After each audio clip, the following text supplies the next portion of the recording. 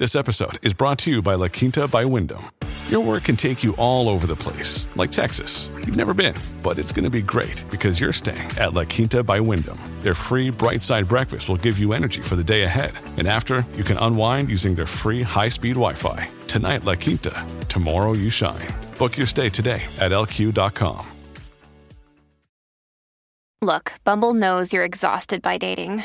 All the, must not take yourself too seriously, and 6'1" since that matters. And what do I even say other than, hey? Well, that's why they're introducing an all-new Bumble, with exciting features to make compatibility easier, starting the chat better, and dating safer. They've changed, so you don't have to. Download the new Bumble now. Age of Radio.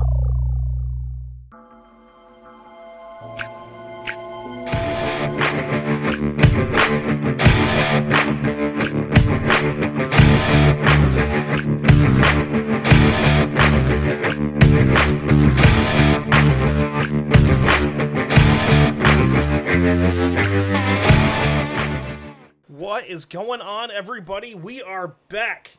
This is episode 200 of the Dark Windows podcast. My name is Kevin. And if you don't freaking know, I'm Kevin still. And I want to start off by saying thank you. Because there are some of you that have been with us since, I'm not going to say day one, because I honestly wasn't with us from day one.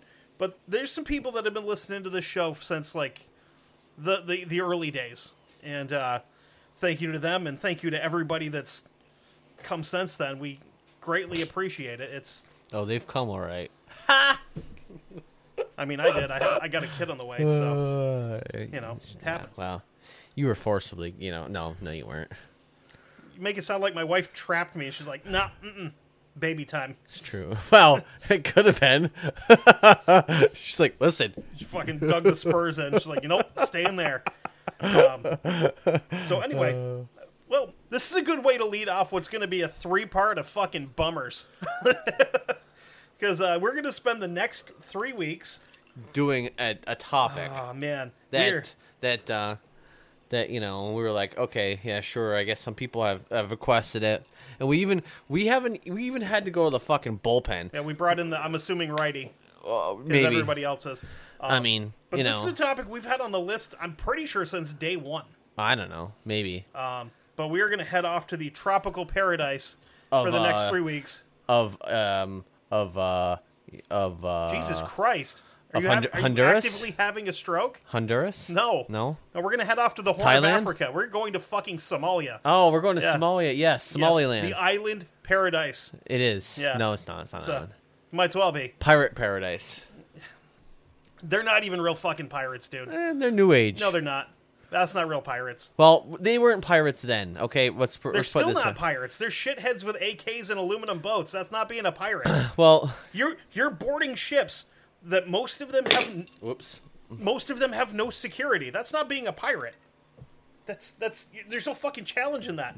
Board the ones that hire ex-special forces dudes to hang out on the top deck with M4s and fucking shoot holes in your StarCraft as you're coming up. Yeah, but I'm sorry, but is that that's kind of smart, sort of. Yeah, it's well, taking the anyway, easy way out. But, anyway, we're covering the topic of the whole. It's gonna be easy enough to say if we say Black Hawk Down, yeah, but it's really not. It's actually the Mogadishu or no Somalia. No, what is it? What's the technical? The term that was used by the U.S. government was Operation Gothic Serpent. Yeah, but if you look it up, it's the Battle of Mogadishu. Battle of Mogadishu. Yeah, because we're we're trying to focus down onto one particular. It's all leading up to culminates up to one particular 24 hours. Pretty rough 24 to 28 hour period. Yeah. But this week that everybody's probably heard of. Oh, you know, if you haven't heard of the Black Hawk Down, well, there's a movie. You can go watch it. Read the book though, or at least get it on Audible. Yeah, because the movie's good, but there's a lot of inaccuracies. But they're really not big things. I mean, it's how it goes. It's more shit happened in the movie, but they altered it slightly from the book, or they altered it completely from the book with the same result. It's how you have to change some things, just like we were talking about with Band of Brothers, right. Now, the question I've always had with this whole situation was why? Why were we there? Why did we get involved? What were we doing? So the first thing that I think we really need to go over is what led the U.S. to send Rangers and Delta and a couple of Navy SEALs into a situation that went FUBAR in a flash. Well, more importantly, was ultimately really what provoked the UN to ask the U.S. Because the UN can't do anything on their own, as we'll see as we get into this story. So from what I can see, it all started with a man that would become Major General Muhammad Syed Barre. He was, surprise, a military man, and he launched a coup d'etat October 21st, 1969. Which October 21st is a thing you're going to want to remember, because between next week and the week after next, we're going to mention October 21st Street a couple of times, because some god-awful shit happens there. So this came kind of like hot on the heels of the assassination of Abdurrashid Sharmaki, who was the second president of Somalia.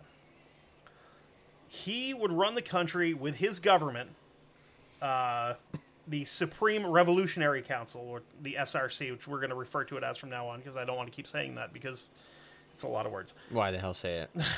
So they would arrest members of the former government. They banned rival political parties. Makes sense. Dissolved the Supreme Court system and suspended the Constitution. Wow. So Barre, martial law, whatever, is not a dictator, but his government is. Oh. So he's a dictator by council. Okay. See? Oh, okay. Yeah. Okay. This isn't a Stalin situation. This is more like, I'm going to be an asshole, but I brought my buddies with me to help. Yeah. So it's really not. It's not me. It's them. It's us. Yeah. It wasn't the collective. It wasn't all bad though, because they did implement some campaigns to increase urban and rural literacy, which jumped the literacy rate dramatically in the country. Yep. We're talking from single digits into double digits of literacy in the country. Oh wow. Because Somalia back then was basically just farmers. A lot of them didn't know how to read. A lot of them didn't know how to write, because they didn't have to. So really, ultimately, it wasn't that. So they're ultimately kind of like Fidel Castro. His starting off was not a bad thing, where he wasn't. No, it wasn't. It was a revolution because him and everybody else in the country, because he got.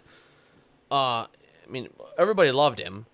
It wasn't until later that people started to fear him and hate him, because he changed and became more like the old regime. Yeah. Meet the new boss, same as the old boss. Yeah, because first off, he was different. He just, he wanted change. He wanted reform. He wanted to make things better.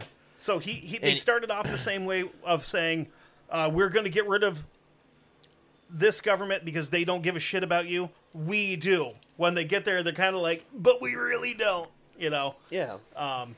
Except his didn't start off good like Castro's did. His was just fucking right out the gate. This shit is coming to an end right now, within like the first month of him taking office. Okay. They fucking banned all these political parties. They got rid of the Constitution and their Supreme Court system and all that shit. It was very quick.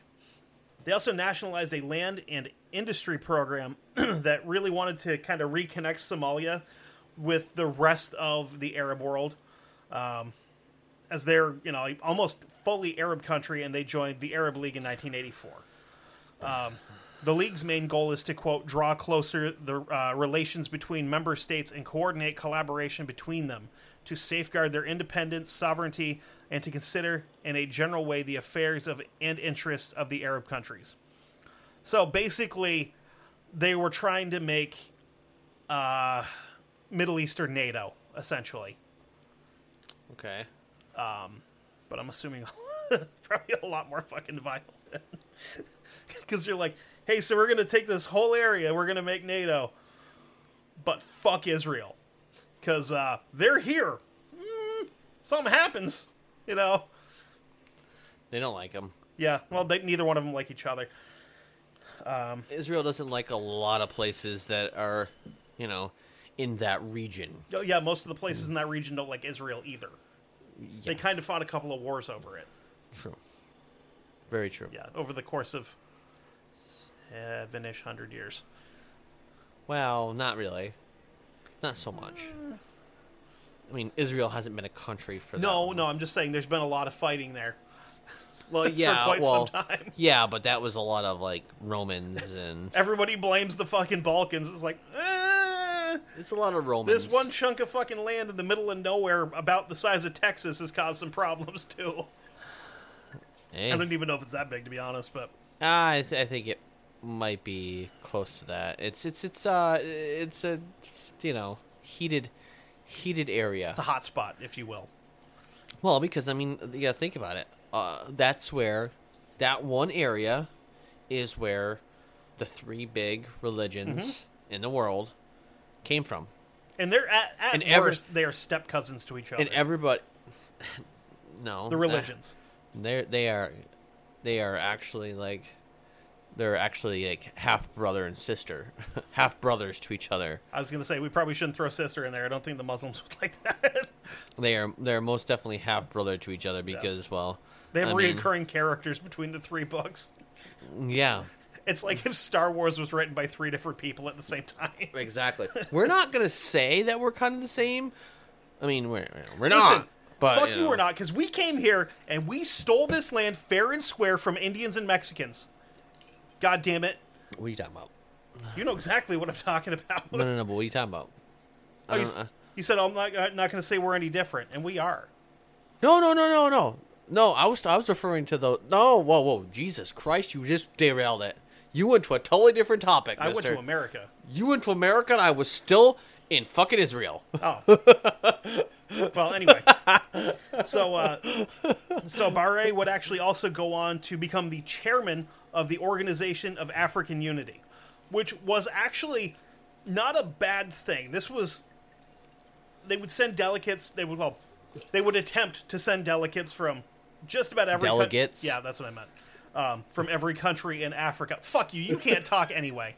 From every country in Africa, except South Africa. You dirty bastards. And they basically wanted to try to... It was essentially trying to find a way to make Africa one country, but with every country inside being its own province. To just have some unity there to, like, let's not fucking kill each other constantly. Which, spoiler alert, that didn't work. It never will. No. It never.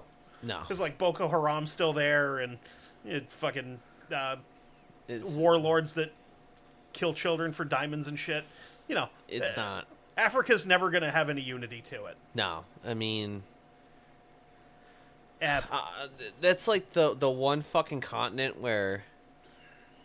There's if there's peace, it's like I don't know. It's the one continent on the planet that's essentially been at war with itself since the dawn of time.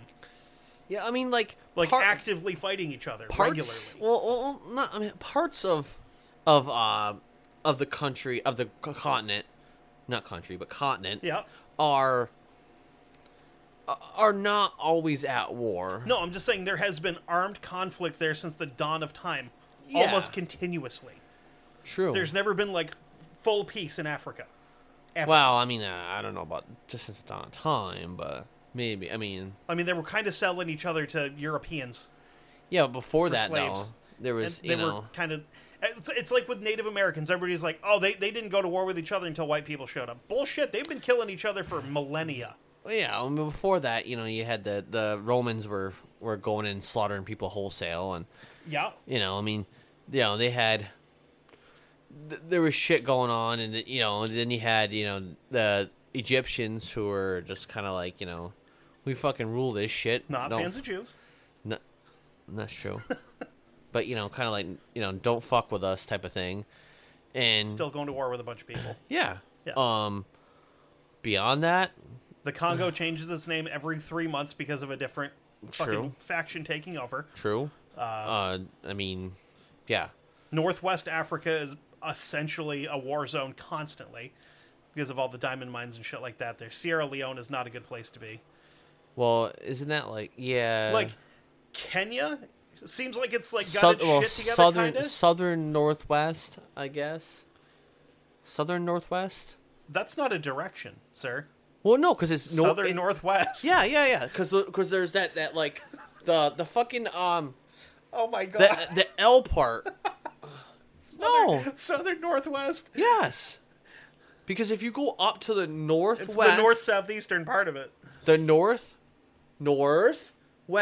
Yeah. Not the north-south, because there is. That's. Yes. North-south's still not a thing, though. Okay, dickhead. I'm gonna draw Well, if I had a fucking. No, you're not. You can't draw anyway. If I had a fucking. Just pull it up on Google Maps, asshole. How does fucking cocksucker? Why are we doing this? Cocksucker, how it's shaped and cut it. Oh my god! Hold on. Let me fucking pull it up so you can try to explain this to me. Oh my god! North-southeastern doesn't make sense. I know what you're trying to say, but you worded it really, really poorly. But no, like that whole fucking chunk, except for Morocco. Okay. Listen, dickhead. Yeah. Up there, north, southwest. Yeah, like that whole chunk, except for like fucking Morocco and Ghana, have all been at war with each other almost constantly. Because, I mean, like, I heard, what is it? You don't hear much out of, like, Morocco doesn't really have much of anything. Oh, because it's still mostly French. I don't know what. Nothing bad's ever happened in Libya. No. Burkina Faso seems like a pretty cool place to go. No. Like Tunisia, that's pretty good. I guess Libya's okay, I guess. I'm pretty sure Libya's not okay, though. There are some stuff that happens.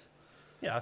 But, I mean, you don't really hear about it all that much. Because nobody gives a fuck about Africa. I mean, like the Sudan, I think you do. Sudan's pretty bad. Like, they send people over here to play basketball, but it's still a fucking war zone. I mean, a lot of like Angola. I mean, it's pretty good, I guess. No, there's been a lot of nasty shit that's happened there too. Yeah, but nowadays it's kind of gotten better. But I mean, it's like a lot of the south. A lot of the south is like you go South Africa, like the southern portion of Africa, is kind of more like poaching and stuff like that. Not necessarily all poaching, but it's more Europeanized for the most part, by force, I might add. Because that's what happens. Yeah. So anyway, let's get back to talking about this shithole. So in July of 1976, Barre disbanded the SRC in favor of his newly formed, these fucking people and all their bullshit, Somali Revolutionary Socialist Party, where he mixed the tenets of Islam and socialism, which sounds like a terrible fucking idea to me. The biggest part of what he wanted for his country was to become fully Muslim and fully self-sufficient. Okay. And he did not care how it became fully Muslim. Okay. Hint, hint, wink, wink. Like, hey, if your neighbor's a Christian, maybe you should just go kill him. Okay. We'll get rid of all of them that way. You know what I mean? Yeah.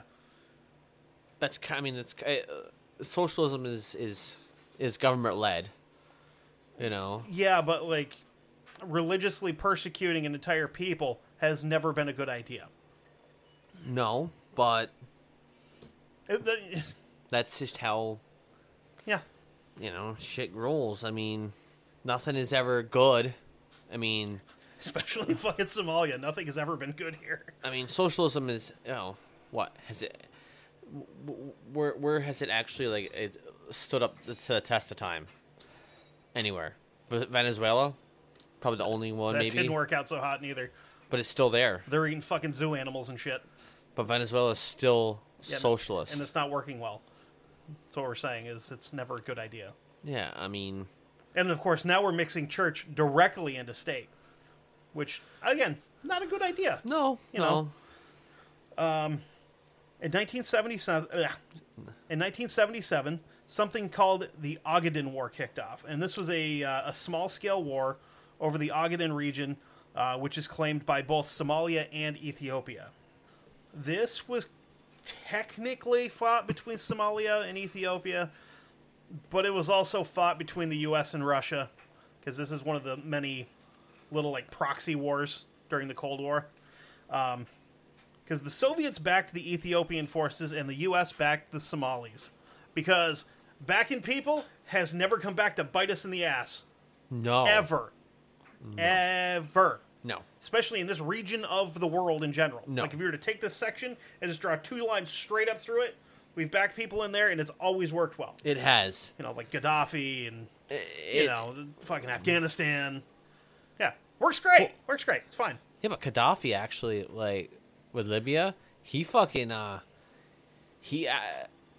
fucking country, if you don't listen to the, okay, we're going on a tangent here. Again. If you don't listen to the fucking media and all their bullshit, and if you actually look at the real stuff, under Gaddafi, things were actually really fucking good. But then if you listen to people that left the country while he was in power, you realize he was also a huge piece of shit.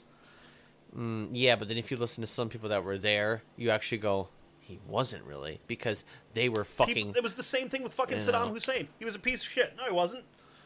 Well, it depends on what, what form of... what fucking portion of Islam you're in. Yeah. But, I mean, if you were Kurdish, you're fucked. Yeah, but Gaddafi also had, like, fucking murder rooms and shit that he would have people set to just for his own entertainment. I don't know about... You don't what? I don't know about that. Dude, there's fucking videos of them. I'm just saying, I don't know about that. Yeah. I mean, I'm just told that, that there was fucking ton of gold there, then all of a sudden the gold came up missing. Yeah, no shit. I'm not saying who went and stole it, but... Probably the same people that left a fucking pallet of $1.5 billion on somewhere in the middle of the fucking desert and lost it. I know they're listening too, Langley. So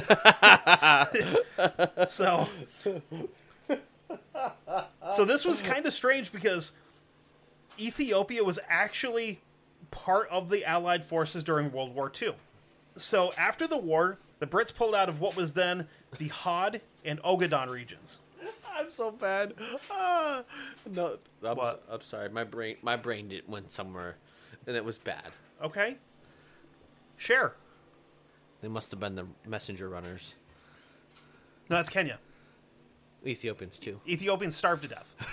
But they run, too. No, they don't. No. Ethiopians can't run because they're fucking malnourished.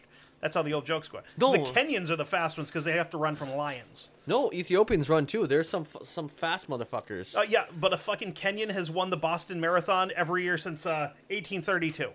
So... Is it? Yeah, pretty confident. The first time he ran, he wasn't necessarily welcome, but he ran it anyway. God damn it. So the Brits pull out of this area that was the Howd and Ogaden regions that would actually become Somalia in 1960. So Somalia is a very young country still. Oh, wow. They didn't technically form until 1960. In September of 1974, the emperor, I swear to Christ, the emperor of Ethiopia was ousted by the military council that were calling themselves the Dirge. Very fucking ominous.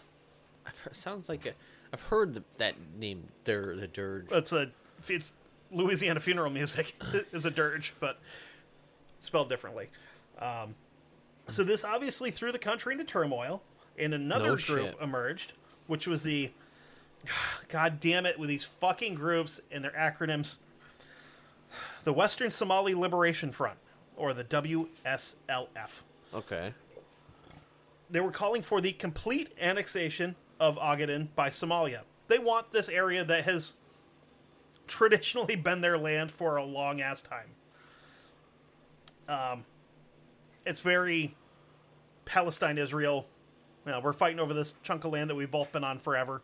Or kind of like another example is the Alsace-Lorraine territory, which is why Germany and France absolutely fucking hate each other. Yeah. There's that one chunk of fucking land that one says they'll take it, then they'll take it back, and then it goes back and forth. Yeah. Or that chunk of Ukraine that they've been fighting over for goddamn ever. You mean the whole Ukraine? Yeah, like that chunk of it, the majority of it. Huh. Wow, 19. I didn't realize. Yeah, that so Somalia is pretty young. Wow, I didn't know that. Yeah. So what? Wait. So what were they called before? Nothing. They were just part of a fucking region, essentially. Okay. But it was a region of Ethiopia, and when the Brits moved out, it just kind of like divided. Okay. So by 1977, the Derg was in full control of Ethiopia, and they were really, really hard on people, particularly those in the WSLF. Oh, I'm sorry. And at that point in time, the country has been completely converted over to Marxism. So, also, never a good idea. The new pipeline of Soviet weaponry helped, but they needed more. This is where we get into our proxy battles. The Kremlin ordered 15,000 Cuban troops to head to Africa, along with volunteers from North Korea and Yemen, because they're all Soviet countries, essentially. And this also ties back in, sort of, with Rafal Ganowitz, the guy that we covered, the Polak mercenary, that because he fought Cuban commies in Africa. So they were there for a long time. So with all that going on, Somalis asked for help, and Uncle Sam obliged. Bad idea, Uncle Sam. Seeing an opportunity to shit on the commies, he's like, let's do it. Guns and ammunition are sent to the Horn of Africa.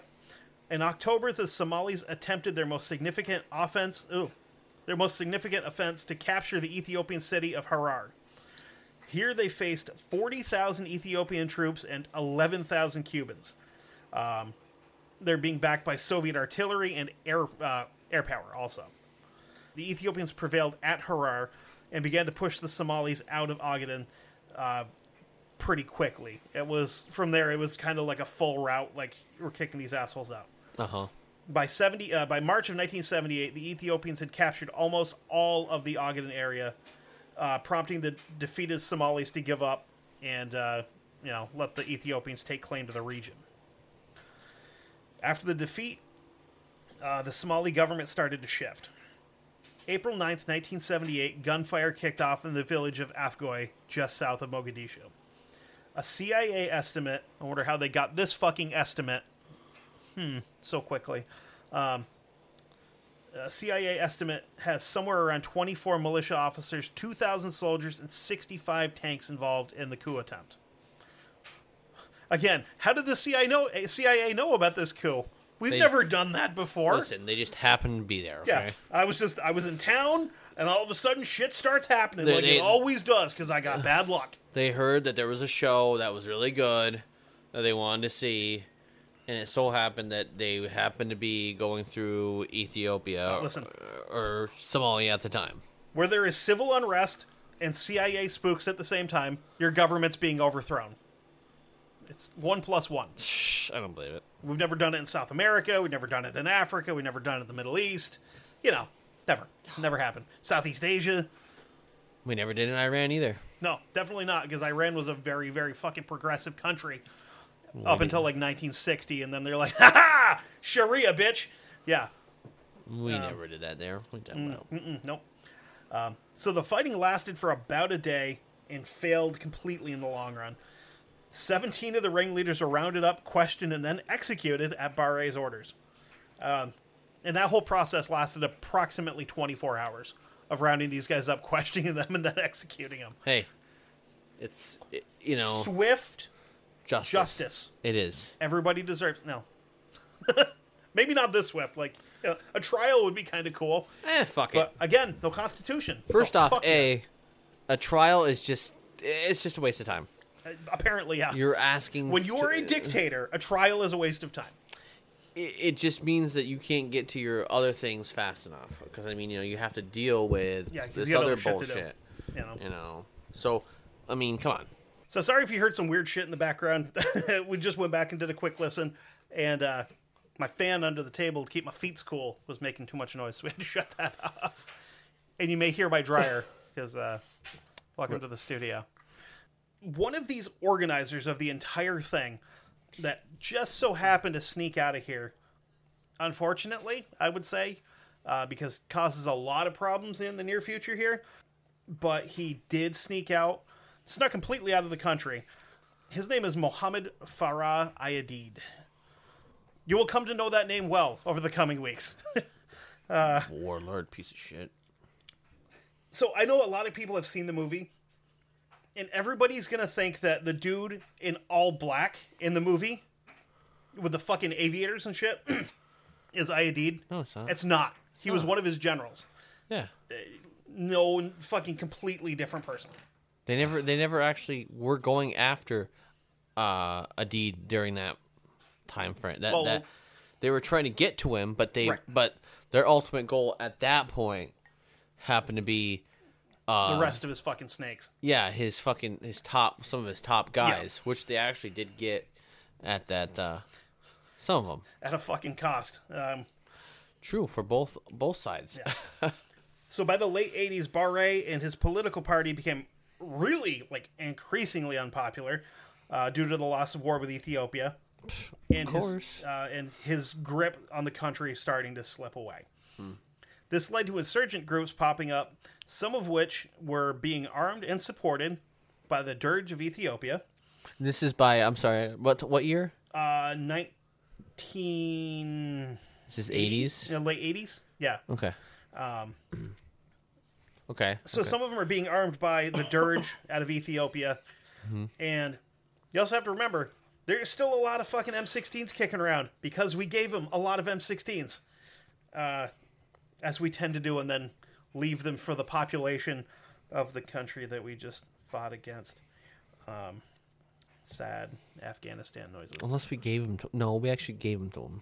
Yeah, same difference, though. No, it's more because, when we first went into Afghanistan, we were getting shot at with fucking 80s-era M16s. Because they still had them. Because we gave them to them. Yeah. To fight the Russians. Yeah. And then they took the Russians' fucking Kalashnikovs. So, I mean... Good call, by the way. I am an AR platform fan, but I will not shit on the AK. Ever. No. Hasn't changed since 1947 for a goddamn reason. Oh, 7.62 is a hardy round. If it ain't fucking broke, don't fucking fix it. It's a hardy round. I mean, that's why... I didn't care about the round. It's the fucking operation of the weapon itself. True. Okay. So easy. In the words from the great movie Lord of War, so easy a child can use it. And they do. So most of these groups would actually work together to overthrow the Somali government. And when it eventually collapsed, January 26, 1991, the real fighting begins.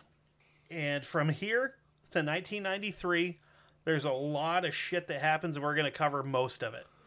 So this is where the country goes into the divide into warlords. This is the beginning of the Somali Civil War. Yeah.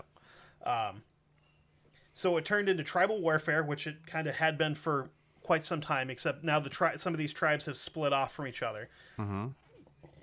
And instead of just trying to take over another tribe's area, we're now trying to take over the entire country and the fucking power vacuum that's been left. The group that would emerge as the big one was the United Somali Congress. United Somali Congress. Yes. Huh. Which was led by Ali Mahdi Muhammad and General Mohammed Farah Ayadid. Yeah, he made himself a general. Yeah. Really? Yeah. Things were not good in Mogadishu under Adid. No shit. Hunger has always been a problem in the Horn of Africa due to the difficulty of growing crops and being able to store them because it's so arid. Things tend to rot quickly because it's so fucking dry and hot. Yeah. And it's not a rich country. It's a very, very poor country. And under Ayadid, hunger became a weapon in most of the cities, mainly Mogadishu, which is the capital. It got so bad that the UN Security Council passed Resolution 733 on January 23rd, 1992. This is a full-scale arms embargo on the country and an agreement to send humanitarian aid to Somalia due to the heavy losses of human life that are going on under the warlords. Mm-hmm. So here, one of the saddest statistics that we have to date on the show, to be completely honest, is a really big reason that the UN is going in. Of the 10 million people in Somalia, over half of the population is what's considered to be in severe danger of starvation and malnutrition-related diseases. 300,000 people died outright in the first 2 to 4 months of 1992 due to starvation under Aidid. Jesus. It just doesn't make any sense. If you're trying Over to... 250,000 people starved to death in 4 months. Yeah, well, it's like, what's your goal? Is to fucking what? Wipe Control. out? Yeah. Control. You control the what? food. You control everything. Okay, so you're gonna kill everybody, and then what are you gonna have? Yes. Nothing. Yes. Just a fucking So you have a city where you don't have anybody. No. You're starving out the people you don't want around. The food is still being distributed to the people that you like, that have sided with you. Everybody else gets nothing. They get to starve to death. Yeah, but some of those people are, don't give, are just so poor they don't give two shits about anything. One death is a tragedy, 1 million is a statistic. Yeah. And that's kind of how it falls here. Under the order of UN Secretary and possessor of possibly the best name I have ever had the pleasure of saying on this show, Secretary General Boutros Ghali. What a fucking name. Yeah. Goddamn. He's Egyptian dude, by the way. The first United Nations operation in Somalia, or UNISOM 1, was set to be deployed. The UN meant well, but poorly executed the operation to the point that the U.S. stepped in and offered to take the lead on the operation because that's what we do. The UN sucks at shit, so we have to be the ones to go in and actually do it. Yep. And at this point in time, the mission was changed to the Unified Task Force, or UNITAF, which is what it'll kind of be known as for the rest of it. UNITAF forces were made up of about 37,000 personnel, of which 25,000 were American. Other countries that contributed to UNITAF were Australia, Bangladesh, Belgium, Botswana, Canada, Egypt, Ethiopia, France, Germany, Greece, India, Ireland for some fucking reason, Italy, Kuwait, Morocco, New Zealand, Nigeria, Norway, Pakistan, Saudi Arabia, Spain, Sweden, Tunisia, Turkey, the United Arab Emirates, the UK, and Zimbabwe. All part of the UN. Yep. And I feel like I just did that whole fucking Animaniacs song where he names every country in the world. Oh, God. Oh, have a breather. So the main part of the U.S. force at this point was from the Marine Corps. Yep. The Marines don't get sent in on humanitarian aid. They get sent in to kill shit. And they will tell you that. We're not here to help people. We're here to kill people. And sometimes you kind of have to help other people. True. I mentioned this because one of those Marines was a man by the name of Hussein Muhammad Farah Aidid, the son of the warlord, who I think next week's Patreon episode is going to be him because he's got a fucking wild life. Okay. Yeah. Came over here as a kid, did some shit. Other shit happens. Interesting. So not much with this operation really went well from the jump, and it came to a head June 5th of 1993. The Pakistanis involved were doing a routine inspection of some of these their authorized weapons storage sites, or AWIS. And this was a problem because the warning for the inspection came on the 4th, which is came on Friday the 4th, which is Muslim Sabbath. Aidid wasn't around for the warning, saying, hey, we're going to come in and inspect your shit. The responsibility fell to his lieutenant, Abdi Hassan Awale, and he threw an absolute shit fit about it because he said, I am, quote, I am not qualified for being here during the inspection. You're this guy's lieutenant. I'm pretty sure you can stand there and let these fucking dudes come in and look at shit. No, he's not. Listen. You ain't got to do shit other than stand there and not do anything stupid. Yeah, but the thing is, that's the part, is he's not qualified to stand there. Yeah, exactly. He didn't go to qualification school. I didn't go to vocation school for standing around, goddammit. Yeah, I mean, if you have to qualify for it, and he didn't qualify. He didn't. He failed. So, I mean, that's the part that... Sorry, but... So the UN's basically like, yeah, cool. Anyway, and they go in for the inspections. Another thing that was considered a little suspicious by Aidid's guys was the fact that only his stores were scheduled to be inspected that day. None of the other warlords were. Okay. Surprise! Well, here's the thing. They were scheduled on different days because there's so many of them and so few UN forces that can actually go out and do it. Yeah. So you can't check everybody's shit in one day. This isn't the TSA. You're not going to bring your shit to them. No. No, they have to go to you. Yes. Because they don't want you wandering around the fucking streets of fucking Wild West Africa with AKs all over the place. They want you to leave your shit in place so they can go look at it. You know, this isn't a fucking gun buyback program. You leave your shit there, we'll come look at it. So what you're trying to say is I can't take my shit anywhere? I have to They leave it didn't there? want you to. It's like, again, like the Wild West. It's bullshit. You can have your guns, you just can't have them in town. Just like in Tombstone. I don't agree with We that. ain't saying you can't have guns, we're just saying you can't have guns in town. Well, listen, you know... When there's an active fucking war going on, maybe leave your shit there and, like, you know, whatever. You're cramping the... No, now it's just cramping the style. Well, it sure fucking did. No. How do they expect to fucking, you know, to move shit around if they have to keep it there? Well, It's bullshit. it wasn't that you had to keep it there. It's that when they were moved, they had to be stored in an approved area. You couldn't just, like, fucking, hey, Abu, we're going to just stick all this shit in your basement. No, you have to have it in a secure area. They have to basically have it in, like, an armory. So one of these locations that's going to be searched was Radio Free Somalia, which is a small local station that was run by Aidid forces. And it was used to ramp up pretty hefty on the hate on UN forces. He personally would take to the airwaves and accuse the UN of, quote, colonizing and having having ideas of imperialism and designs on taking over. Which, maybe, but not right now. We got to first get rid of all the assholes, and then we can recolonize Africa. Well, I mean, there's steps to this. Don't make me send fucking Leopold here. You seen what he done in the Congo? He'll come up here and fuck you guys up in the desert. He don't give a shit. Okay, maybe Leopold's dead, but we'll go get one of his, you know... He's got a kid. Somehow. We're going to potentially talk about one of his bastard children at some point in time, too, because he was a bad motherfucker. I mean... Uh-huh. Yeah, so there, you know, where there's a will, there's a way. Anybody that wants to look that up, please don't. Because it's not hard to find, and he's a crazy son of a bitch. So, back to the day of the inspection, the Pakistanis entered the radio station, and as they did, they met an angry mob of Somalis, yelling things like, Unisam, go home. You know, very, very fucking terrible. By the way, I just remembered Unisam is also a sleep aid. So, these people take Unisam when they go on an airplane and shit. Yeah. And it got to be about 10 a.m., and the inspection's starting to wrap up.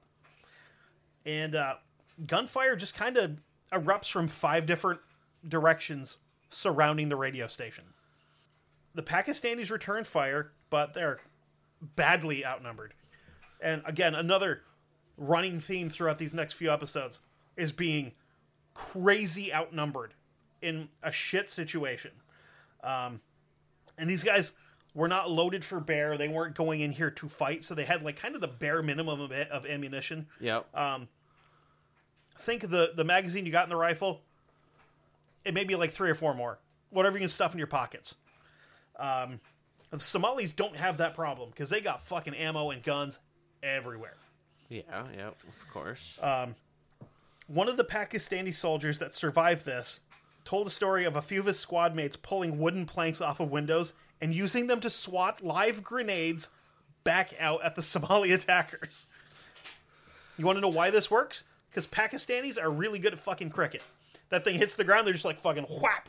Because it's the same shape. Homa! Yeah. It bounced once, I can swing. That's all I know about cricket. It bounced once, I'm allowed to swing at it. I just batted for a century. Yeah. Yes. Yeah. I don't know what the fuck that means, but... He swats some shitty Russian grenade back out into some Somali guy and knocks his teeth out, and then... You know, I mean, I don't tragedy strikes. I mean, I don't know what, you know, why you need to, you know, claim that you batted for a century or more. I don't know. Was that maybe stereotyping saying Pakistanis are good at cricket? Maybe. No, but they're good at it. It's like saying black guys are good at basketball. Yeah, they're good at it. Oh my god. No, Pakistanis are good at cricket. Yeah, they are. So are Indians. They're true. They are. So are the Australians. True. But cricket's a stupid fucking sport. I think we can all agree on that. I'm not gonna say it's a stupid sport because It's a confusing sport, therefore a stupid sport. because part of it is where baseball came from. We perfected it.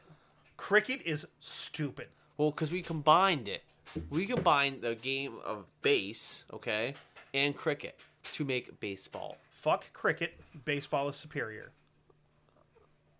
I don't disagree. You better not. I don't disagree. I'll end this bitch right now if you do. No, Cricket's actually kind of better than baseball. Fuck you. No. And the argument I just had with you in my head for some reason. I know you did. And I was like, okay, I'll just let him finish, So this was a well coordinated attack. This didn't just fucking pop up. This wasn't a, spontaneous thing. It's almost like they Right. planned it I don't. because they had 24 hours to go. These guys are going to be here. We know where they're going to be. I bet we could get a bunch of people together and fucking kill them all.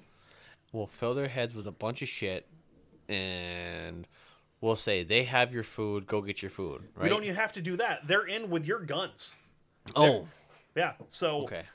So take the guns that you already have and then come kill these guys. Yes. Yeah. Make it. Okay. We'll pretend that they attacked us because that's another thing that we're gonna have to deal with. A little over a mile away, another 100 Pakistanis are headed back to where they're stationed in a convoy of trucks. Yep. They stopped to remove a wall of tires that the Somalis had set up as a roadblock. Somalis love tire roadblocks. They love roadblocks. Love them. They like tires in general. Yeah. Because this is also the country where they did shit like necklacing, where they would take a tire, jam it down over the top of your body to pin your arms together, fill it with gasoline, and set it on fire and roll you down the street. Because tires burn at like 1,500 degrees Fahrenheit. Because fuck Celsius, I don't give a shit about it. And that will legitimately melt your bones. So, great place to be. So What a as they're- time. What's that? It's a great time. What a fucking time to be alive. So as they're clearing the roadblock, they come under pretty heavy fire. I bet he doesn't survive down 2 blocks. Yeah. Some fucking kid chasing it with a stick, just keeping it going. No, you're supposed to let him roll free. No, dude, it's like the bullshit that kids in New York City used to do with a fucking hoop and a stick, and they'd fucking roll it. Oh, that's Yeah. everywhere. Except this kid's got a busted ass bow door, and he's running in his fucking cardboard sandals, chasing this thing, poking it, keeping it rolling. Yeah, they're poor. That's kind of what it's going to happen. Anyway, so they come under pretty severe small arms fire from both sides of the street. And according to General Ikram of the Pakistani forces, they fought for 2.5 hours in a narrow stretch of road. So there's a very narrow little section. There's buildings on both sides of you. Yep. And you're being shot at from less than 50 feet for 2.5 hours. I would have to stop to shit my pants 3 times during that period. I bet there was a lot of fucking over the head fire. Oh, yeah. Not the most accurate folks, the Somalis. Because... I was saying on the both sides. Oh, no, because the Pakistanis are trained by UN, which is trained by us, so they actually know how to shoot. Oh. Yeah. So, in the course of the fighting, a call for help goes out, and the fucking Italians respond. They send out How many times have we mentioned the Italians aren't good at war? I don't know. Quite a few. Anyway, so they send out a helicopter gunship, and they open fire, wounding 3 Pakistanis and 0 Somalis. So They must have had the pasta fingers. yeah. I got fucking marinara on the controls. I can't hit nothing. God damn it, Tony! So the U.S. then goes, okay, we've got Rangers in the area. So they send in Ranger Team 2-1. They insert by Humvee. And they kind of just fucking cruised through Mogadishu on their way there. They destroyed several technicals, which are... Technicals are hard to explain because they're not really one thing. It's basically if they took any assorted 4-wheel drive vehicle that they could find, took all of the comfort features out of the interior, cut the roofs off, build a fucking roll bar over the top of it and just mount machine guns on them. And occasionally put a tractor seat up there so you can sit down while you're shooting. That's a technical. It's like porn. You can't explain it, but you know it when you see it. Mm-hmm. And they come in all shapes and sizes. They got fucking summer cars. They got GL Metros I've seen. Yeah, summer cars, summer trucks, summer SUVs, fucking vans. Anything that you can mount a gun on and drive at the same time, they can turn into a technical. Exactly. There's some kind of, mounting system, and they're just sitting there. Bah, bah, bah, bah. I've decided that after I get my new vehicle, if I ever decide to retire the Walrus, which is my Toyota pickup, I want to turn it into a technical. Just put a mount up there for my 22 and just ride through the woods and just fucking tick, tick, tick, tick, tick, tick, and shit. It'd be so much fun. You can't drive it, though, so... Whatever. It's a stick shift. So anyway, they come through and they are just butt fucking technicals. They kill a couple of the dudes that are on them.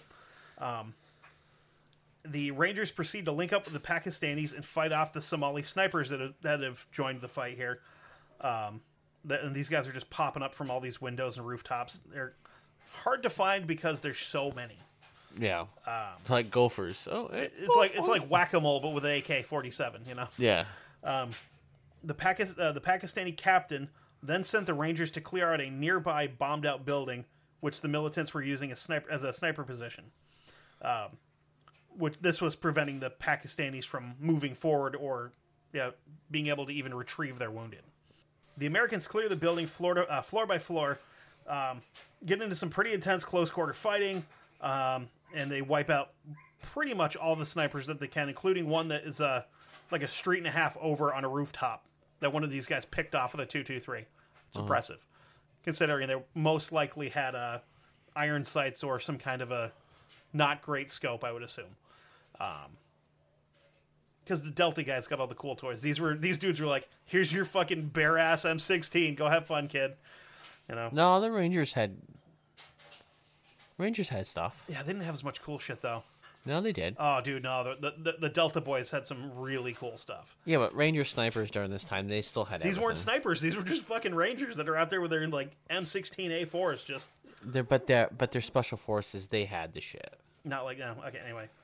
So with this done, the Rangers use a satchel charge to destroy the obstruction blocking the road, allowing the Pakistani convoy to escape. The ambush killed a total of 24 Pakistani soldiers. 57 wounded for the Pakistanis, 3 Americans, and 1 Italian were all wounded.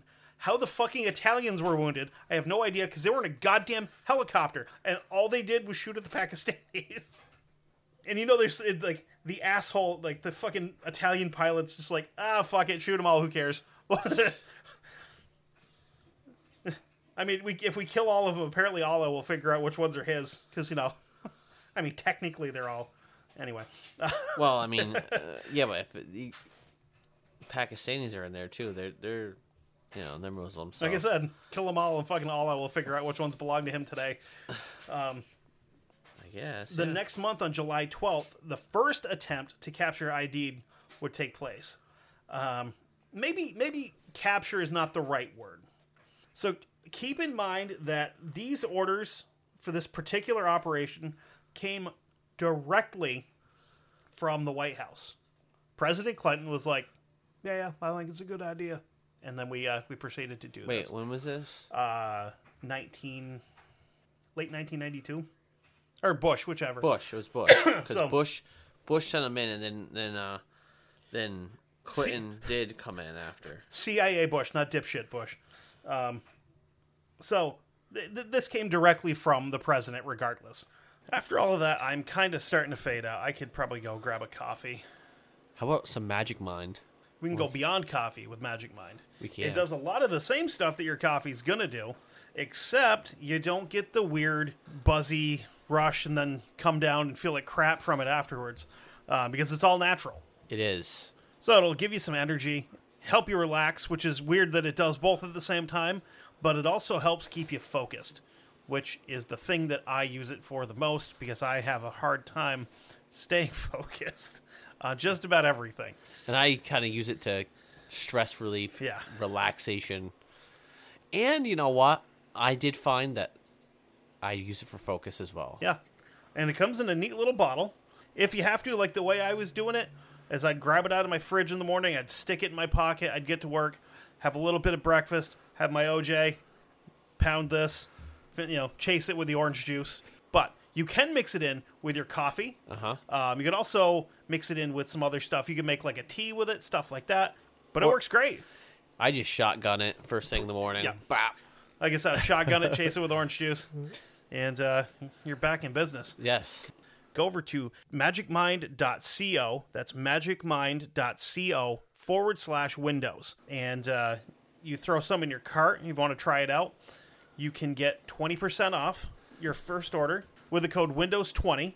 And then if you do the subscription, you'll get 20 extra % off of your first order for your subscription. Brings you up to 40%. It even helped me do math better.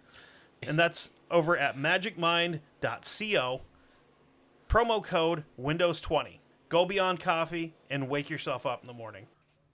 So a conference of high-ranking elders, intellectuals, businessmen, and clansmen with a C of the Habir Gadir, which is the clan that Aidid belongs to, along with some other prominent members of other Somali clans, such as the Ogadani, the Dir, the Majartin, Sikal, and Morasaid. So these guys, all these clans are allied together, I guess, or maybe affiliated together would be a better term. Uh-huh. Anyway, a lot of their high-ranking members are here in this house having a meeting.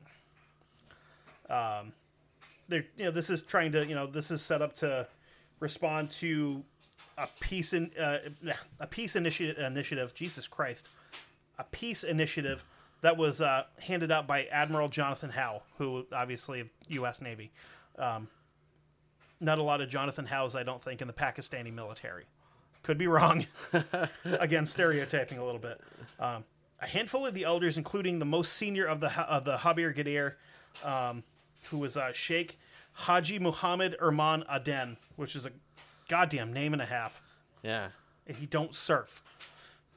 They all met with Howe 3 days earlier, and he had kind of like almost begged them to find a peaceful resolution to this fucking war, which has been raging, but it's literally the Somali Civil War has been going on for 4 weeks at this point in time, and this shit is already getting out of hand.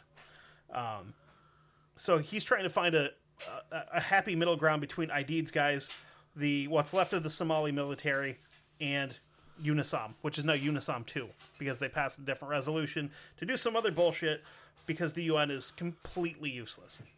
Abdi Quaibadidas? Whatever.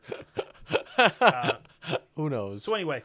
Sounds good to me. Anyway, fucking Abdi's house is the one that's selected for the talks between all of these higher-ups in the clans. Okay. Because it's got a really, really big main room on the second floor where everybody can get together, sit on the floor. They got some couches and shit.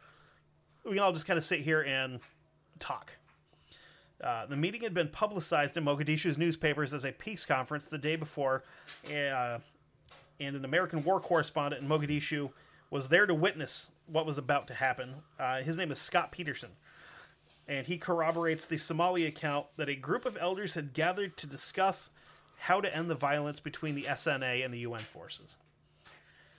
Again, a CIA informant inside the clan, so they've got a fucking insider. They've flipped somebody. Surprise, surprise. Past intelligence that a meeting was about to take was going to take place, and he basically told him, "Hey, there's going to be a lot of very important people at this meeting, and it's going to take place June 5th, 1993." Aidid himself did not approve of the meeting, so he kind of hung back because his role as the leader of this clan has kind of been in question since he took over. Because they're like, "What gives you the fucking right to just come in and be like, yeah, this is mine now," other than the fact that you've decided you're a general all of a sudden. So he's allegedly tipped off that something bad's about to happen at this conference, and he decides he's not going. Which almost makes you wonder if he was a fucking CIA plant in the first place. Because, like, a lot of this shit happened with Osama bin Laden, too, where it's like, some shit's gonna happen, and he wasn't there. You know what I mean? Or the informant was a double agent. I wouldn't be shocked by that either. Because what do you have more loyalty to? Fucking CIA money or people that you possibly know? Both. No. I'm just saying. I think I like it if it's both. So because money talks. Yeah, but you also don't want to watch. But also not being killed by this other guy, kind of helps out too. So for at least a week before the raid, American Special Forces kind of staked out the compound from different areas, did a lot of surveillance. And the reason that they were doing so much surveillance is because Aidid and other higher-ups in his organization are going to and coming from this house constantly.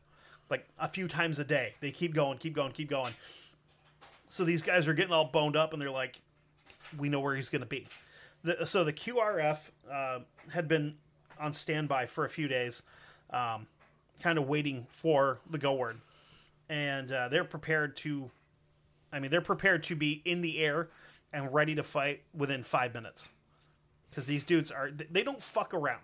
No. Rangers and Delta do not fucking play. No. Early that morning, the U.S. State Department issued a warning that the CIA had received a memo revealing a plan by the SNA to launch a large-scale attack on UN officials in Mogadishu. This was given to American commanders, and they used it as an excuse that they needed to launch the assault. In the aftermath of the attack, it'd be found that the CIA information had been incorrect the whole time. We're good at war. We're not good at research. No, you just don't pay enough.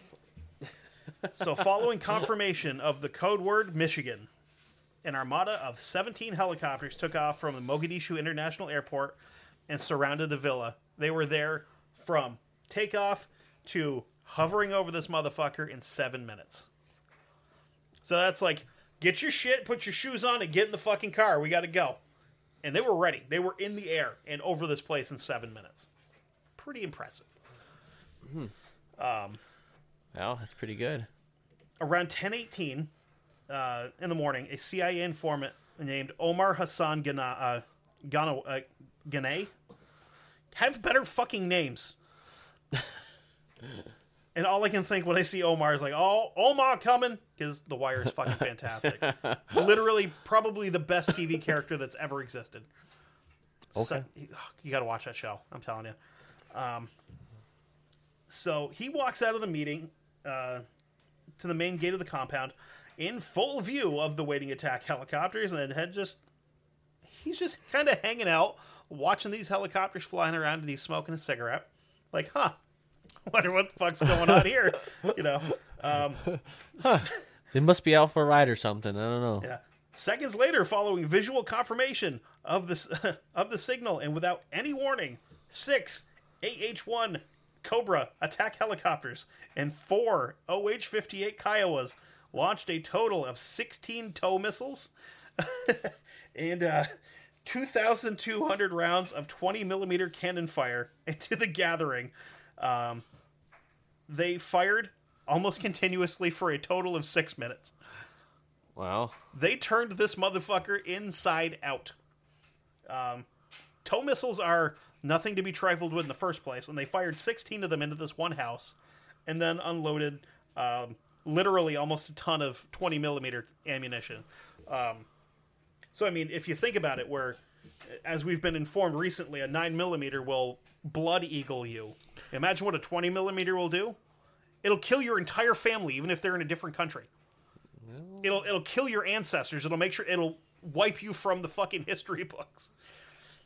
But in all seriousness, a 20mm round to the chest would probably explode you. So they specifically especially with the rockets, targeted the roof to try, because if we can't see him to kill him, we're just going to drop all this shit on top of him, and we're going to try to block off the stairwells so that nobody can escape. Chief Warrant Officer Chris Robin has this to say about the situation. Quote, "Our orders were to destroy the conference room on the second floor where everybody was supposed to be meeting. Then we were to destroy the staircase in the back of the house so no one could get away. I was flying security for battle position. One of my jobs was to wax anybody if they tried to leave the compound, or if they came outside and tried to shoot at us. Then I was supposed to destroy the front gate of the compound so that the infantry could get in. Surprise! It's not over yet!" Moments before the tow missiles hit the building, Abdi had just begun addressing the crowd and approximately 80 to 90 Somalis that had gathered in the second floor of the house.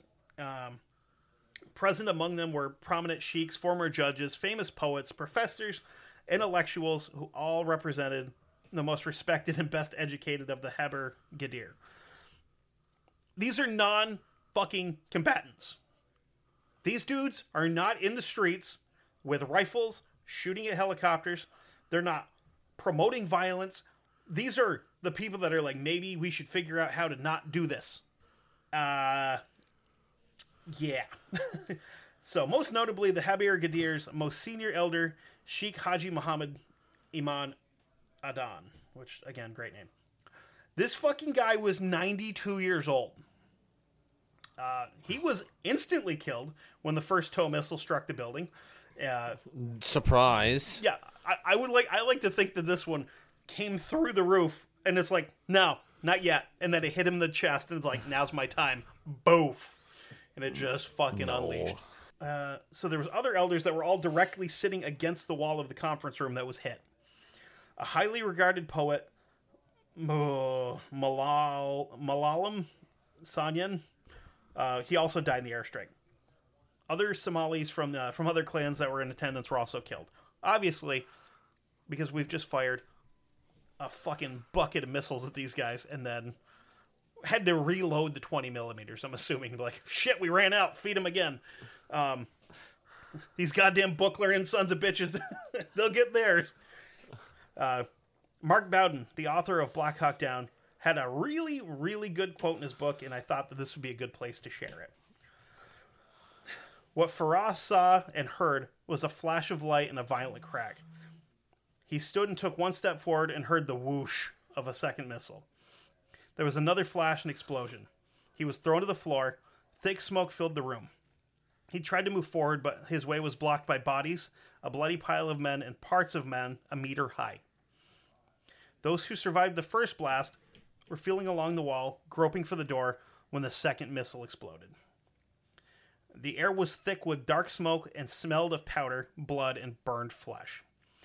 Farah found the stairs, stood, and had taken one step down when a third missile exploded, disintegrating the staircase. He tumbled to the first floor. He sat up, stunned, and felt himself for broken bones and wet spots. There was another explosion above him, then another, and another. So this dude got fucked the fuck up. Yeah. And survived. He got shot to a different floor by a goddamn rocket. And it was like, I'm good. I didn't even break nothing. So you wonder why they may have been a little salty. Be like, yeah, time for us to kill some of you assholes. Among those killed were multiple women who had been serving tea for the gathering, children who happened to be playing in the villa's courtyard, and civilians who had been hit by stray 20mm rounds. Yeah. Yeah. So Aidid, again, was not present at this meeting. So... Are we surprised by We'll this? show you, motherfucker. We'll kill all these innocent people and be like, why'd you do that thing that you done, you know? At 10:23 a.m. Oh, did we mention this happened in broad motherfucking daylight? This happened at 10 o'clock in the morning. Of course. This wasn't like fucking night raid coming in while everybody's sleeping and shit. No. Nah. These guys haven't had lunch yet. They've had one prayer for the day, I'm assuming, because I think they do, 5? And I don't think 10:30 is one of them. No, they do 2. That was more than that. No, they do two whatever. morning and well, they might do a lunch. They might do 3 Well, because I think they do morning, afternoon, and then evening. Well, the homeboys missed fucking lunch, is what we're saying. 1 minute, so 10:23, which is 1 minute after the Cobras had stopped their assault in the villa, 3 of the waiting Black Hawk helicopters landed in the vicinity of the building. One of the Black Hawks contained the support platoon tasked with covering the assault platoon, who landed on the roof of the French embassy and provided a vantage point. According to the 22nd Infantry Regiment, a primary participant in the raid, the assault platoon then made its way from the street into the compound and into the house to search for surviving quote-unquote leadership and any valuable intelligence that they might be able to find. Probably not going to find anything because you literally just walked into a smoldering ball of shit that these helicopters created. The 2 other Blackhawks landed on the street in front of the meeting, and troops from there streamed out and started to cordon off the area. Helicopters participating in the raid would drop a total of 22 CS gas grenades to chase away gathering crowds of onlookers. And like, according to some of the stuff that I've because I've been reading and listening to Black Hawk Down, the Somalis fucking hated the helicopters, especially the Blackhawks, because when they would come down, the backwash was so strong from the rotors that it would blow people down the street. Yeah. There's one story that Bowden tells in the book of a woman walking from she was walking from Bakara Market, which is another place we'll talk about, and she had her kid with her, who was it was like an infant, like 9-10 months old, and this helicopter came in super low and blew the child out of her arms, and she never saw it again. Like it sucked her child out of her hands and just fucking yeeted him down the street. So an American AH-1 Cobra would fly over crowds of Somalis gathering around Abdi's villa. According to a survivor of the attack, American troops stormed the compound after the strike and killed 15 survivors at close range with pistols, which is a charge that the American commanders obviously were like, nah, we didn't do that. Which, I mean, maybe, probably. I'm wondering more if it would be more out of putting them out of their fucking misery, or just like, nah, fuck these guys, and just, braining them. One pilot claimed that the troops on the ground had engaged in sporadic gunfights with some of the survivors. The entire assault was filmed from one of the helicopters, but has never been seen publicly. So they didn't actually do that. That's just what we're being told to say. The UN account detailed in a blue book, which I'm not sure exactly what that means, claims that it took 9 minutes for troops to clear the area, search the villa, and depart, all while leaving a little bit earlier than they really expected to be, marking the Abdi House raid as the fastest operation that has been conducted by UNISOM to date. CNN receives footage of the raid from a Somali cameraman showing the second floor of the conference room covered in, quote, shattered limbs protruding through the rubble. But it was deemed too disturbing and gruesome to show on the air, which, fuck it, let's see it, War's not pretty. We'll see it for more education purposes than anything. So in the 2.5 years since the Civil War had come to Mogadishu, Bloody Monday, which is what this event would come to be called, represented the deadliest loss from a single attack in the city. According to the Red Cross, 54 Somalis were killed and another 161 injured. Somalis claim that the killed were actually 73 and 200 injured. Inflation of number, because, that's what you... It's also possibly more accurate, because it's not a crazy inflation. It's not like, oh, they killed 600 of them.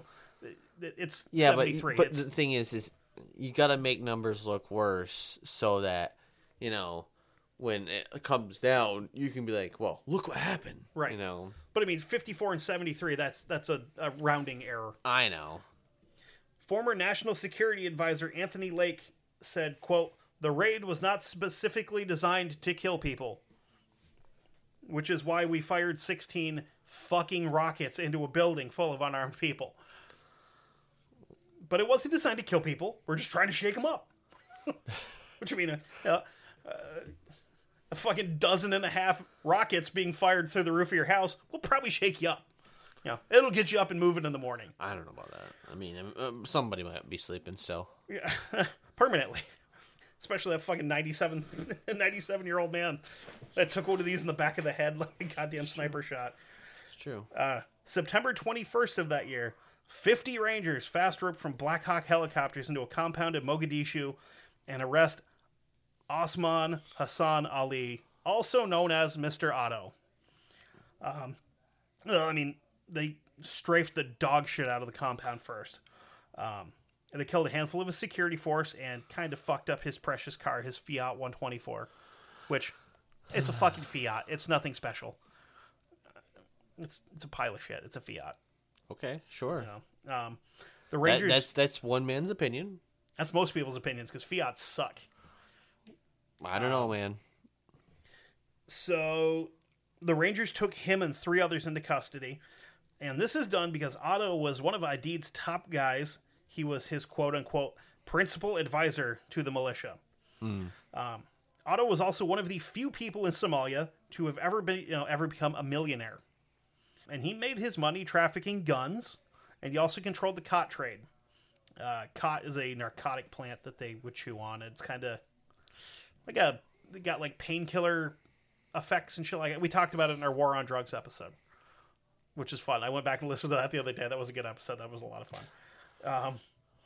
Go back and listen to it. It was a fucking hoot. The picture is a dude shotgunning weed smoke into another dude's mouth in like the fucking jungles in Vietnam. Looks like a fucking wonderful time. So he also imported the foreign vehicles to his quote garages, where the militiamen would strip them down to make technicals. We already went over what a technical is. And when it comes to Mr. Otto, if you've seen Black Hawk Down, he's the guy at the very beginning that they arrest. Yeah. Where they're floating along in the Little Bird, and fucking I think it's either Gordon or Shigart plugs the engine block. It's Gordon, and shuts the car down, which is not how it happened. This is how it happened. They weren't just like he wasn't cruising along and. Well, I mean, that's not, Well, I bring that up because he has a quote about it. Okay. But, obviously then they get out and they're just like on the window, like, hey, fella, roll him down, Kind of funny because he did an interview with the BBC. Otto said that many of the movies are factually correct, but there are some that are incorrect. He took exception with the quote-unquote ostentatious character chosen to portray him. Quote, I do not look like the actor that portrayed me, smoking cigars and wearing earrings. So, he's like, he was upset over the casting choice. The guy wore an earring? Yeah. I don't remember that. Yeah, he had like a little like fucking gold stud thing going on. I don't remember and that. He took exception to that. He's like, I don't wear earrings. I'm not a girl. I know. That he smoked cigars and he had an earring. SEAL Team 6 sniper Howard E. Wasden, who in his 2012 wrote a memoir in 2012, indicated that the character in the movie ridiculed his captors. And when he got there on scene, Otto was actually more concerned that these men had been sent here to kill him rather than capture him. Otto additionally stated that he was not consulted about the project or approached for permission to appear in the film. And surprise. And he tore it apart for the inaccuracies. Again, from him. First of all, when I was caught on September 21st, I was only traveling with one Fiat 124, not 3 vehicles as it shows in the film. And when the helicopter attacked, people were hurt, people were killed. The car we were traveling in, and I've got proof, it was hit at least 50 times. And my colleague Ahmed Ali was injured on both legs. I think it's not right the way they portray both the individual and the action. It was not right. Tough cookie, sweetheart. Oh, for fuck's sake, dude. Who cares? Jesus Christ. Do we have to fucking consult some Vietnamese dude about Platoon? Oh my God, man. Get bent. He's dead now, by the way, so fuck him. He died of a heart attack. But yeah. Like the piece of shit he was. So what a dickhead. I mean... Well, I don't like it because I don't look anything like that guy. I don't smoke cigars because that's not in accordance with Islam, and I definitely wouldn't have an earring. How dare you choose an actor more handsome than I to play me? Because this guy is goofy looking. The guy they got looks like fucking... Jesus Christ, I hate to do it again. Another fucking Wire reference. He looks like Bunny from The Wire. He's just like this big fucking bald dude. Just, but it's like him and ID don't look anything like what most people would picture them looking like. Okay. Because they're the most dangerous types of warlords. They're politicians. September 25th, so just a couple days later, things started to get a little bit more hot in the ground. And the UN really starts increasing the air patrols at this point. This is about the time that ID's guys start hijacking food shipments from the UN. Because the truck drivers that are going in to deliver this food are mostly unarmed.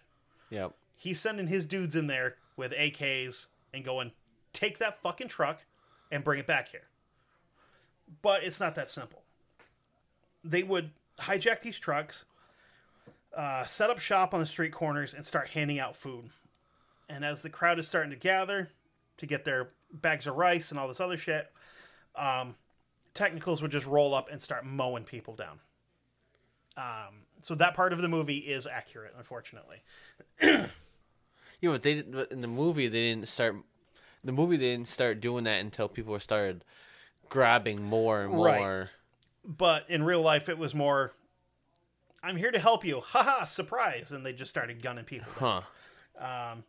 And he would blame this on the UN and say that they were using food handouts as a setup to mow down innocent Somalis. No, they weren't, because we did that with helicopters in a building. First Fuck off, outta here. you can't blame the UN because you were stealing it. But it was in UN trucks. Okay, so but... all you see in the pictures are UN trucks, bags of food, and fucking scattered bodies everywhere. You don't see any dudes in blue helmets anywhere. You just see the truck that says UN on the side of it. Well, yeah, it's perspective fucking... Exactly. Imagery taken by the fucking... the bad guys. Exactly. Not. And honestly, most of the time you can't... I don't like using the word bad guy for shit like this. He's a fucking bad guy. He's hurting his own people. Yeah. He's a bad guy. Oh, yeah. We can't just say the bad guys because we went there to fight him. Like, were all the Afghanis bad guys when we were there? Probably not. They're defending their country. I get that. No. I'm not supporting it. But this is a legitimate bad guy because he's using this shit, killing his own people to make it look bad for the people that are actually trying to help them. Exactly. So on the 25th, a U.S.-built Black Hawk helicopter was patrolling the area of the abandoned presidential palace, which was in an ID-controlled portion of Mogadishu. As the helo's circling the palace, it's kind of continuing its circuit. It's they kind of just fly in circles around the city. Mm-hmm. One of the door gunners spots a group of Somalis climbing to one of the roofs. One member of the crew tells the pilot. Pilot sees him, tries to make an evasive maneuver because they are starting to take some pretty hefty fucking small arms fire from AKs, RPKs, shit like that. Do damage. Yeah. Not necessarily, but if you catch that one fucking golden bullet, it's a problem. Because the Blackhawks are rock solid. Like, if the doors are closed, you can shoot AKs at those things all day long. Yeah, but the rotors aren't, so, right. I mean... And the doors are open, and there's dudes there, so yeah. they don't want anybody to get hit. Still, if you're shooting at, they're probably just spraying and praying, and, yeah. And they were, hitting whatever they could hit. Yeah. So, if they hit the rotor, a bullet's not going to do a lot of damage to the rotor. Unfortunately, when you take a direct impact to the top rotor of your bird with a rocket-propelled grenade, it'll do the trick. Yep. It was a kind of a glancing blow, but it still did damage. The pilot attempts to fly back towards the port, which is on the other side of the city, to get away from all this shit. The pilot and co-pilot were the only survivors of this attack, because when it was hit, the bird rocked, and one of the crew members was thrown from the helicopter. Oh, wow. And after the impact of the RPG, one of the other guys that was in there was actually killed by the shrapnel. When the helicopter finally crash landed, droves of Somalis converge on the site and start firing on the remaining crew. They danced and sang around the site and eventually gutted what was left of the bird and came up with some chunks of like arms, shit like that, and part of an airman uniform. There's some unconfirmed reports that a headless body of one of the crew members was dragged through Bakara Market for all to see. Considering what we're going to talk about next week, there's probably a decent chance that actually happened. U.S. Army Major David Stockwell, the chief UN military spokesman in Mogadishu, called the downing, quote, a very lucky shot. Because the Somalis were not known for their accuracy. Yep. So 56 foreign troops, including 7 Americans, have been killed in more than in just over 3.5 months of fighting in the streets of Mogadishu. More than 200 peacekeepers have been injured, including dozens of Americans that have been shot, hit by shrapnel, or injured while running cover during the mortarings that were happening almost nightly. Yeah. So this is going to lead us up to the events of October 3rd, 1993, and that's where we're going to stop for this week. Because this is where it's going to get fucking hot and heavy and real quick. Oh, yeah. And it's going to be hot and heavy for the next 2 weeks. Yeah, and it's going to be really fucking sad. So, yeah. Yeah. It's yeah. Not great. Not a great time to be a person in general. Doesn't really matter what side you're fighting for. Nah. But anyway, holy shit, dude. Yeah. So, you've been talking. I'll finish this off. And that was just the background as to why the fuck we were there. Yeah. And because I was like, why though? And I actually never knew about that first Blackhawk going down. Yeah. Neither did I until I was reading the book. Yeah. I was like, wait a minute, they shot another one down? What the fuck did I miss? Yeah, I didn't know there was 3 that actually went down. And it wasn't associated with what we're going to talk about, but the reaction by the Somalis... Days. Right. But the reaction of the Somalis is what would prompt us, not us, but the Rangers and Delta guys to react the way they did when those birds get shot down. Because they're like, fuck, we got to get in there now. Yeah. Because we know that we're going to... we already know we're outnumbered. And we're not leaving anyone here. Yeah. So, sorry, didn't mean to cut you off there. No, it's fine. No. Yeah, I mean, crazy shit. So, that said, you can find us on, all the social medias. Everybody knows by now where to find us. You can find us there. Also, you can email us at darkwindowspod@gmail.com, which, speaking of that, listen, I'm still waiting on some emails from some of you. I know. Hell, message us on Facebook. Listen. We'll convert it. It's fine. Hey, listen. I know you're still, pondering over what story you want to send to us. But send it. Okay? We want to do an episode all for you guys. Shit, it doesn't even have to be paranormal at this point. Yeah. If you had a run-in with someone who turned out to be a fucking serial killer or some shit like that, I want to read that story. It's like I said, just crazy. Goddamn, if you had weird stories. Shit happen, let us know. Yeah, just weird, crazy, stories. I want them. Not like I lost my keys one night when I was drunk and I woke up the next morning sober and they were hanging out of my ass. Not that. I don't want to hear that story. I kind of want to hear that story. Anyway, so that's it. That's my rant.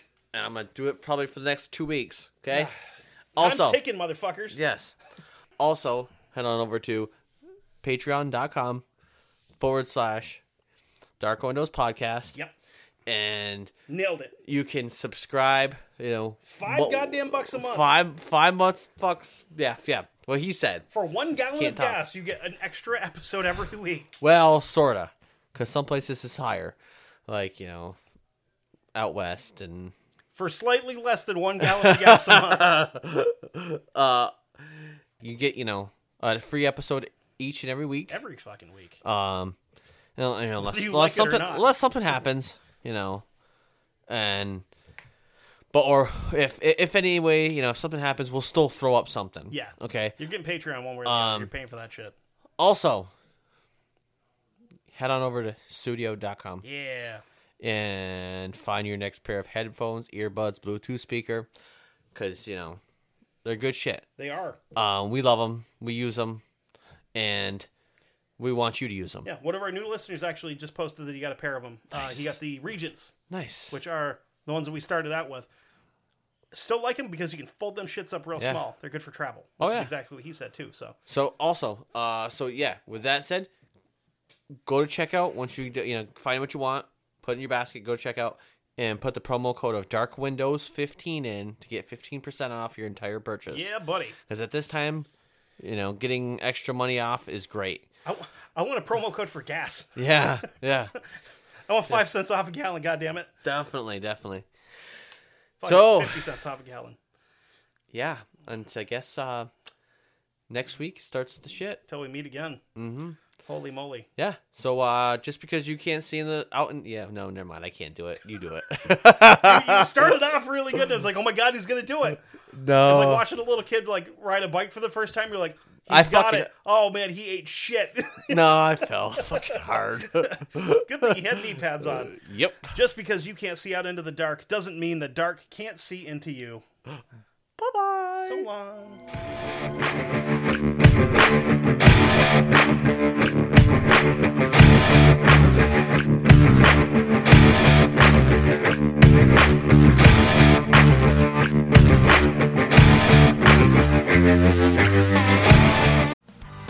Hey, what's up, everybody? This is Joey Galvez. I want to tell you guys a little bit about the Department of Metahuman Affairs.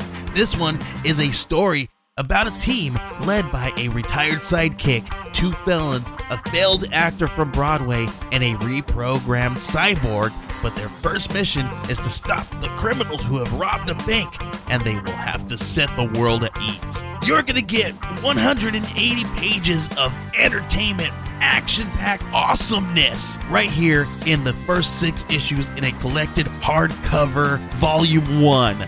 All you got to do is head on over to Kickstarter.com and type in the Department of Metahuman Affairs or DMA and check it out right now.